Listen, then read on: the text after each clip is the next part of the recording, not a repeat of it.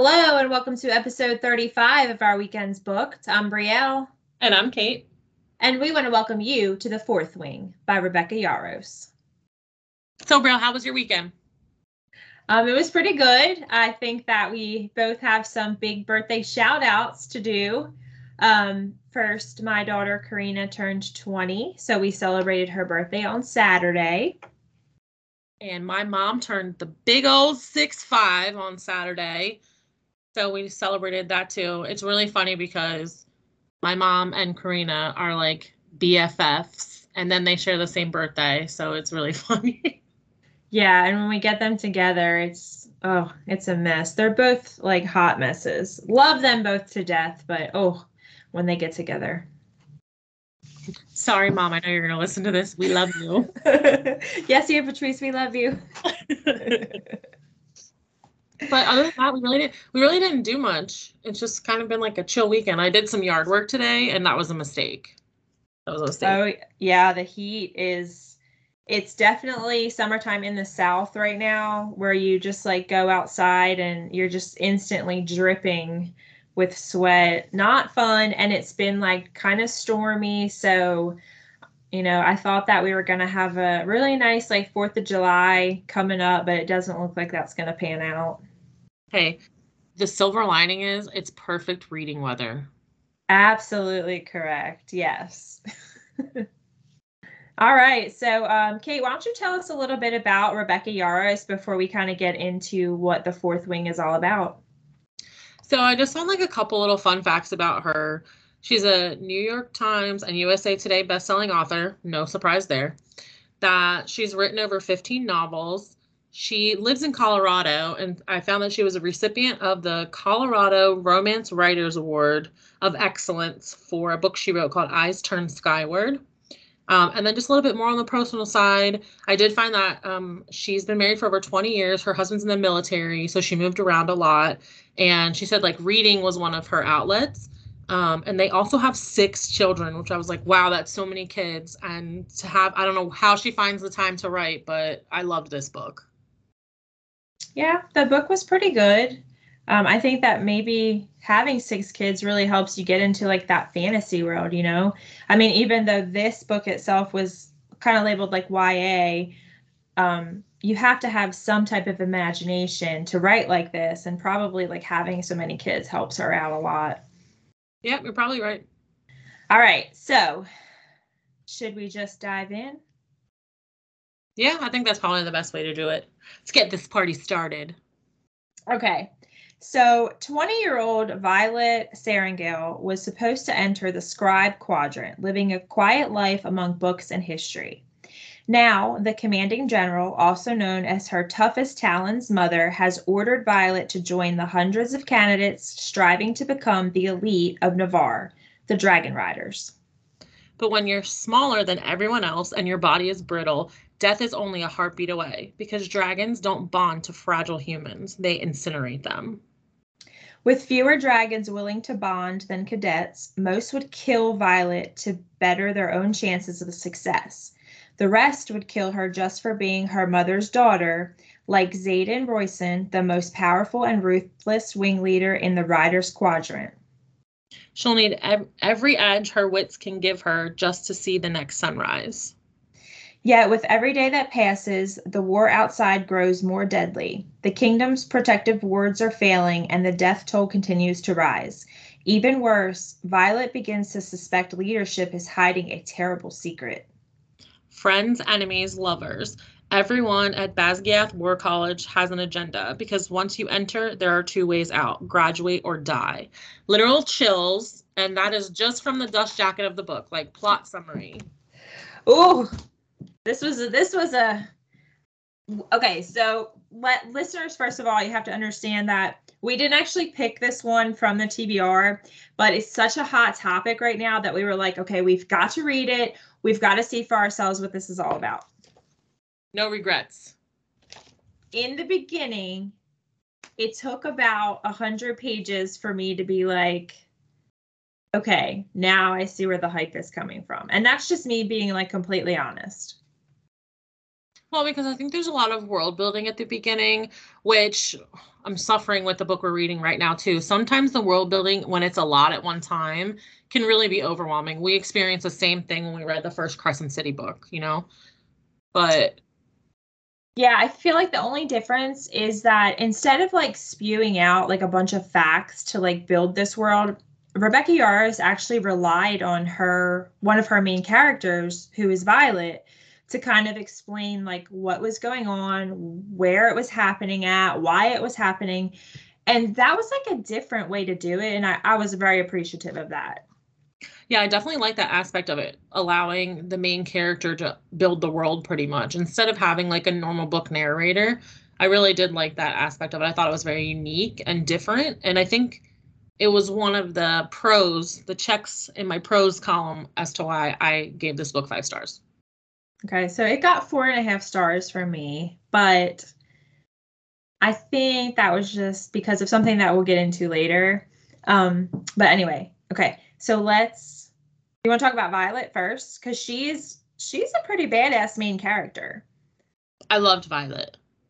So in the book, Violet Serengale, who we introduced you to when we were kind of giving you the little briefing, did never think that she was going to be competing to be like a dragon rider. She thought that she was going to be a scribe, which is like basically the person who records history and like all the historical events and like keeps them protected. And that's what she has like set herself up for. I mean, she's like super smart. She does have a sibling that's alive and a sibling that's deceased, and they were like both like badass dragon riders. So she has kind of like that shadow that she's living in, but like being a scribe was like her way of like standing out, in her own way. And her mother was like not too keen on it, so it's not a surprise when her mom is like, that's not going to happen. You're one of us and you're going to be a dragon rider. Well, yeah, I mean, her father was a scribe, and that was their bond to one another. And you find out very early on in the book that her father's died. And so I think that was like her one last link to him. And I also think that because in the book, Violet consistently talks about how she's weaker than everyone else and more brittle and frail. And it's because she has something called Ehlers-Danlos syndrome, which we kind of had to look into. And it's basically where like the connective tissue doesn't develop in your body because of lack of collagen production. And one thing that I thought was really interesting about that is, from if what we found is correct, Rebecca Yarros also has that. So I thought it was really cool to kind of put her own personal additional touch onto Violet as a character. And I liked that, like, you see Violet's character progress so much throughout the book that her quote unquote weakness of this disease actually became like almost made her more powerful in a way, because everyone didn't think that she was able to do what she did in the end. Yeah, I mean, she was basically like written off right away. I mean, her sister, who's actually, I guess she's already graduated college and she's like on an assignment or whatever. She comes and she kind of gives her advice and tells her what to do and helps her as best she can. But even though her sister like admires her and does believe in her, she's like thinking realistically, like, this girl's not going to make it. You breathe on her the wrong way and she like sprains an ankle. So the chances of her getting through all these tasks, because this isn't just like test taking, this is like physical tasks as well that she has to overcome. Her sister knows that like this is like highly unlikely that she's going to be able to do this. Yeah, but I think that that's where her weakness to everyone else is actually a power to her, because everyone else there is trying to fight to survive, right? Like, they're in constant battles. They're having to train. And like when they train, it's like hardcore. They're like throwing weapons at each other and shit. And for her, even when she gets hurt, like, she lives with pain every single day. So even though, there's some parts where she's getting her ass kicked, she's so used to it that she's able to push and persevere through it, whereas some of the other characters can't. Yeah, and she knew that she was like a physical liability, so she had to find other ways to beat her opponents, right?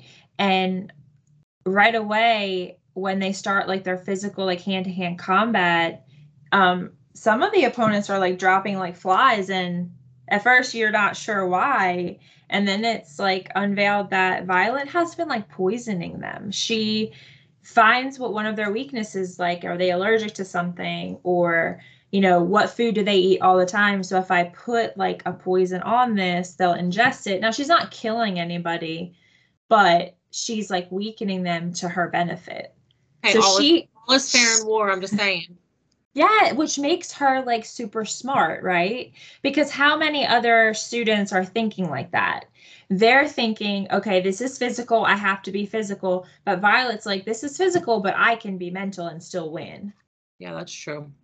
And just really quick, so Brielle mentioned college. So they are at a school called Basgiath War College, and they get divided up into 4 quadrants. So we talked about the scribes and the riders, and then you have infantry and healers. So there's like 4 different places where, I guess, like where you become of age to go to college, you decide where you're going to go, and then your future is basically decided after that, which is crazy. Could you imagine having to make that commitment like at that age? But I guess you're like training for it your whole life, really. Yeah, but that is what puts Violet at such like a disadvantage, because her whole life she thought she was just going to be a scribe, and then like it was 6 months before this that she found out, no, you're not going to be a scribe. You're going to do this. And her mom was like, you're not going to disobey me or dishonor me, I guess. I don't like her mom. No, and I saw a lot of stuff about her mom like on TikTok when I was still reading the book, and I was like trying not to, read any spoilers or like view any spoilers. One thing I thought that was interesting was like her mom's name is Lilith. So, I mean, how many books have we read where Lilith is the main character? I mean, the story of who Lilith is and what she does. Like, she's in the Bible, so she is not a very nice person. And I was wondering if like Yaros chose that name as like a foreshadowing of how her mother's really going to turn out. I mean, she's already turned out horribly. And I did see, since you mentioned TikTok, I did see someone made a theory about right before Violet is about to go onto the parapet to go across to like where the Riders Island is or whatever, a storm started, and her mother's power is storms. So Yeah. if like somebody said that, and it made me think like I didn't even connect those 2 dots, but it was almost like her mother just wanted her to fail. I know, that's very sad. But I mean, as the story unfolds, maybe her mother did want her to fail, not just because she was like the weakest child that she had, but because she knew that Violet was smart enough to figure out what was really going on at that college. I think so too. Either way, like Mom of the Year award did not go to her. So, for anybody that has not read the book, yes, we just told you that this was a college. Yes, they're competing to be dragon riders. The physical events are not the only thing that can kill the cadets, right? So they literally can kill one another basically at any time of day besides when they're sleeping, which who the hell wants to go to this college? Because it ain't me. It definitely ain't me either. Unfortunately, they don't have a choice. Well, no. A lot of them don't. Some of them do. So this is kind of like Harry Potter mash up with like the Hunger Games, mash up with like Game of Thrones. If you like any of those books, this is right up your alley. I loved this. I loved everything about this book. Listen, anything with dragons, I'm all in, both feet. But the other aspects of this book, incredible. So Violet grew up with another guy. His name is Dain Ados. And Dain's dad is like Violet's mom's second. So they've known each other since they were like very small. Like we're talking like 5 years old. They've grown up together. they've watched their parents like progress through the ranks of their military career. So they understand like everything inside and out. Now Dain is like a year older than Violet. So and a piece of shit. Oop, said it. I was gonna get there, but when we first meet him, he's like super overprotective of her. And at first you're kind of like, okay, he's being like that because he knows, you know, she doesn't have all the capabilities of like all these other cadets here. Then you're like, okay, or maybe it's because he has like a crush on her. She's like flat out like, you know, she's been in love with him forever. And you kind of see their relationship unfold to where you were Team Dain in the very beginning, and by the end, I cannot wait for him to be incinerated by a dragon. If he doesn't in book 2, this is the thing though. This is a 5-book series. And do we know that for sure? Rebecca Yarros said that. Okay. From what I've read online, she has said it is a 5-book series. So, you know he ain't gonna die in the second book. I mean, maybe he will. maybe there's redemption for Dain. I don't know. Oh no, he does not get a redemption story. No, what he did to her, like, and readers, you will just have to read the book to find out, because it wasn't even something like on a physical level that he did to her. This was like on an emotional level, and like shit like that you can't take back. No.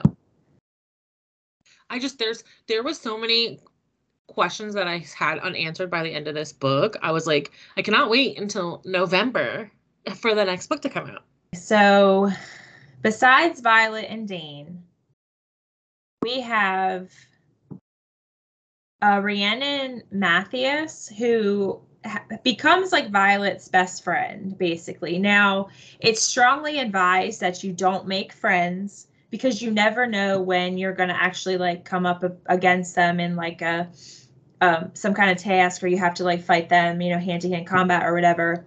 But, you know, I mean, girls are like that. You kind of want to like find somebody to bond with. So she finds Rhiannon. And Rhiannon is definitely like a badass in herself. She's been training for years for this, and she sees like Violet is a good person, and she's super smart, and she knows that she's not like physically as capable as a lot of the other cadets. So they kind of like bond together, and Violet helps her with like her homework, and Rhiannon helps her with like her skills. I liked that relationship a lot. I'm hoping that nothing happens to Rhiannon in future books. Ooh, but you never know in fantasy series who's getting it. Because yeah, I saw somebody compare Yarros to George R.R. Martin, saying that you will get attached to her characters and then she'll gut you because she doesn't care who the character is. If they gotta go, they gotta go. Yeah, just like she did at the end of this book. I sobbed. I still think about that all the time, and I just don't understand what happened.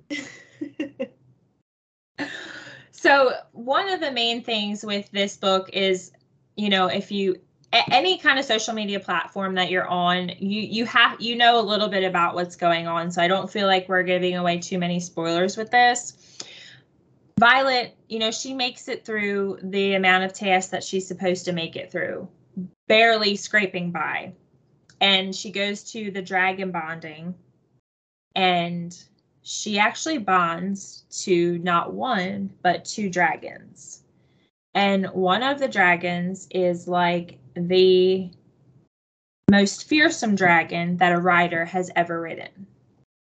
Yeah, he's like the second strongest dragon in the region. And I think what was unique about Violet's dragon is that he hadn't bonded with a rider in like 50 years. Yes, and this dragon's name is Terran. And Terran, to put a twist on all of this, is actually part of a mated pair. So his mate's name, now this dragon's mate's name is, I think we decided, Scale. And Scale is actually bonded to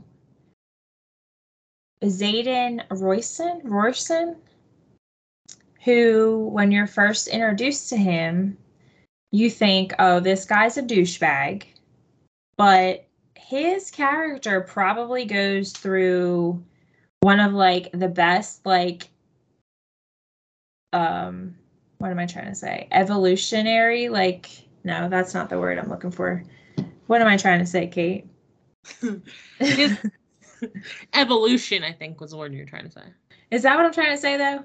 Yeah, where he like completely does like a 360. Yeah, 100%. At the beginning when we first meet him, you're like, oh, what a D-bag. But there's history there. Like, their families have fought against one another. They've each caused a death for the other family. Like, they have every right to hate each other. You know what I mean? Yeah, and he's like one of the top writers at the college, and he kind of like has his own little clique, and he was part of, or his family, I guess, was part of the rebellion, which we come to find out he has this like really elaborate tattoo because his family was part of the rebellion, and he actually like had to like watch his family be put to death. And all the kids that were associated with the rebellion all have those tattoos and all had to go through that same thing. It's really sad. I mean, it's definitely a unique plot point to the book. Yeah, because right away you're like, okay, so not just himself, but anybody who bears that tattoo, like, are you just supposed to not trust them right away just because of that? Like, do these children like get singled out because of the sins of their parents? It's really unique. Yeah, 100% they do. 100%. And one of them is actually Liam. How are we saying his last name? I don't know, Mayri. Liam Mayri. I don't know, guys. All these names are really hard to pronounce, so you'll have to forgive us if we're wrong. Please don't cancel us because we can't pronounce names. Yeah, so Liam Mayri is one of the kids of the rebellion, and he has been tasked as being like Violet's bodyguard, I guess we'll say. And we find out that, just because he wears that relic tattoo, like, he's not a bad person at all. No, this is the thing. All of these kids are getting punished for the sins of their fathers, which is a mistake that happens in history all the time. But people have to learn to disassociate one with the other, because they were like 13-year-old kids when this happened. Like, what say do they have?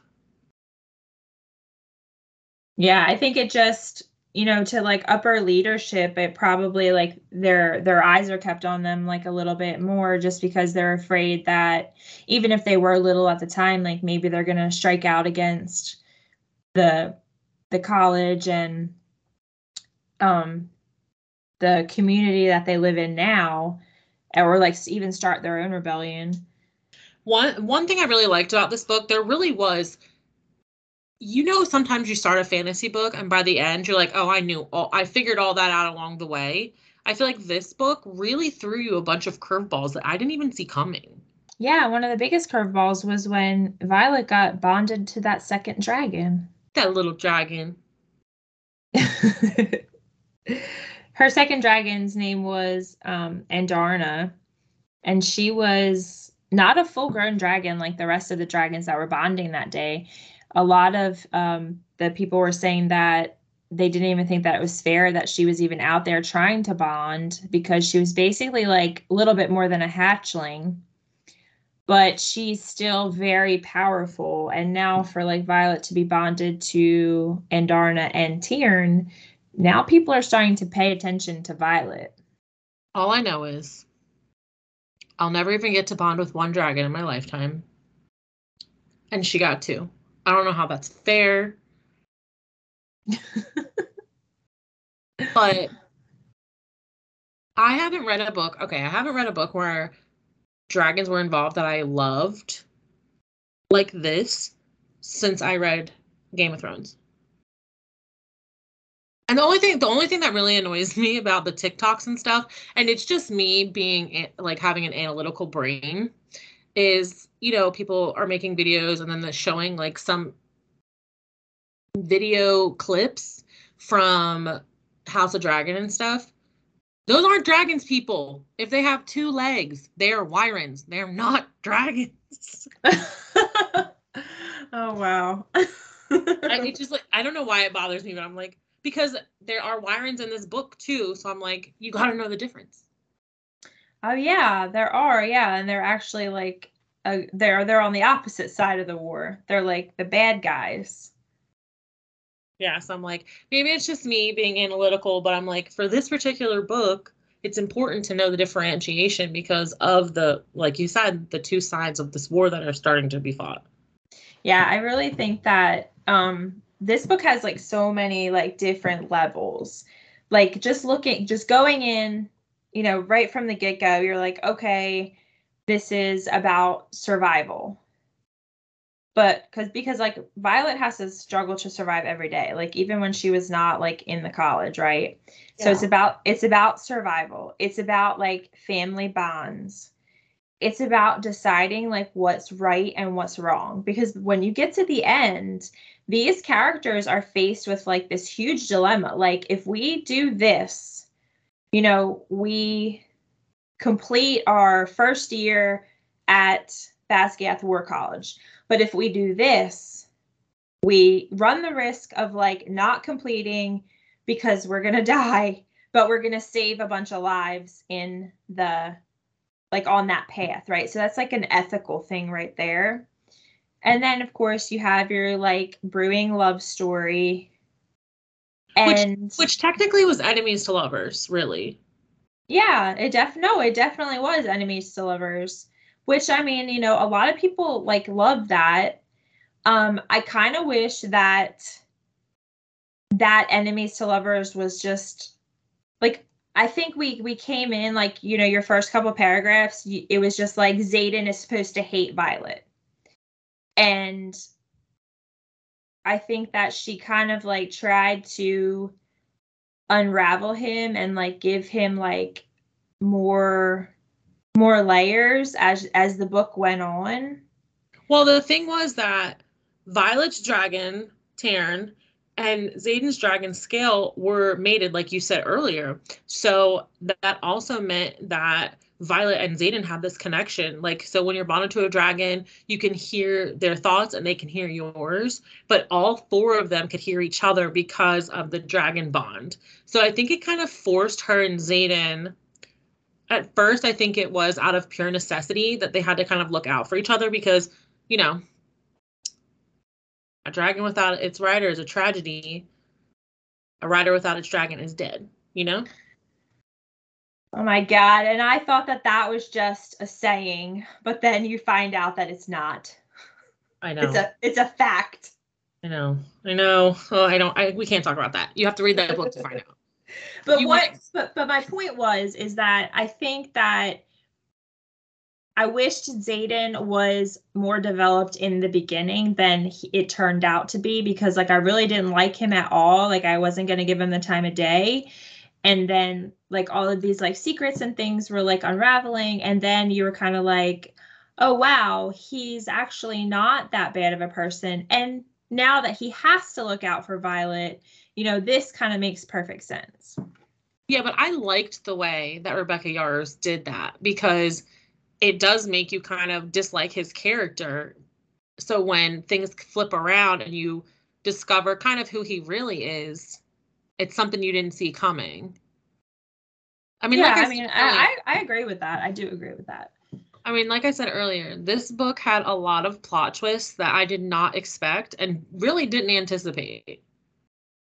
No, and it ended on a cliffhanger, one that I was not expecting at all. Like when I did my Goodreads review, I had to like shut the book and just like sit there. It was almost 3 hours before I actually did my review because I couldn't like articulate all of the words that I wanted to put in that review. I think I texted you and said that I wanted to throw my book against the wall. Yes, you absolutely did. And it's so funny, like, I'm sitting there, I'm feeling all the feels from this book. Like, I'm crying, and then I get to the, to the end, and I'm just like mouth dropped open, and I want to fling this book across the room because that was like mind blown. I had no idea, didn't even suspect from anything throughout this entire book that was even a possibility. No, and I think it's just going to lead. It left me with like so many questions, and I'm thinking that the second book, like I don't even know how she's going to pick it up because I just can't fathom like not knowing who all actually knows the truth. You know what I mean? Like I don't want to say too much, but and we talked about it, like who actually knows the truth of what's going on? Who do you trust? Can you trust anybody? No. How are these characters going to survive? Yeah, I can't wait for the next one. I mean, this is my first read by Rebecca Yarros. And I'm so glad that we skipped over our TBR jar and kind of went with the hype because I was dying to read this because everyone has been talking about it. Yeah, you can't get away from it on social media. It's everywhere. I mean, even if you like don't follow like that many book pages, it's everywhere, and rightfully so. I mean, it was great. It was, right up our alley. So, I mean, highly anticipating Iron Flame, which does it come out in November?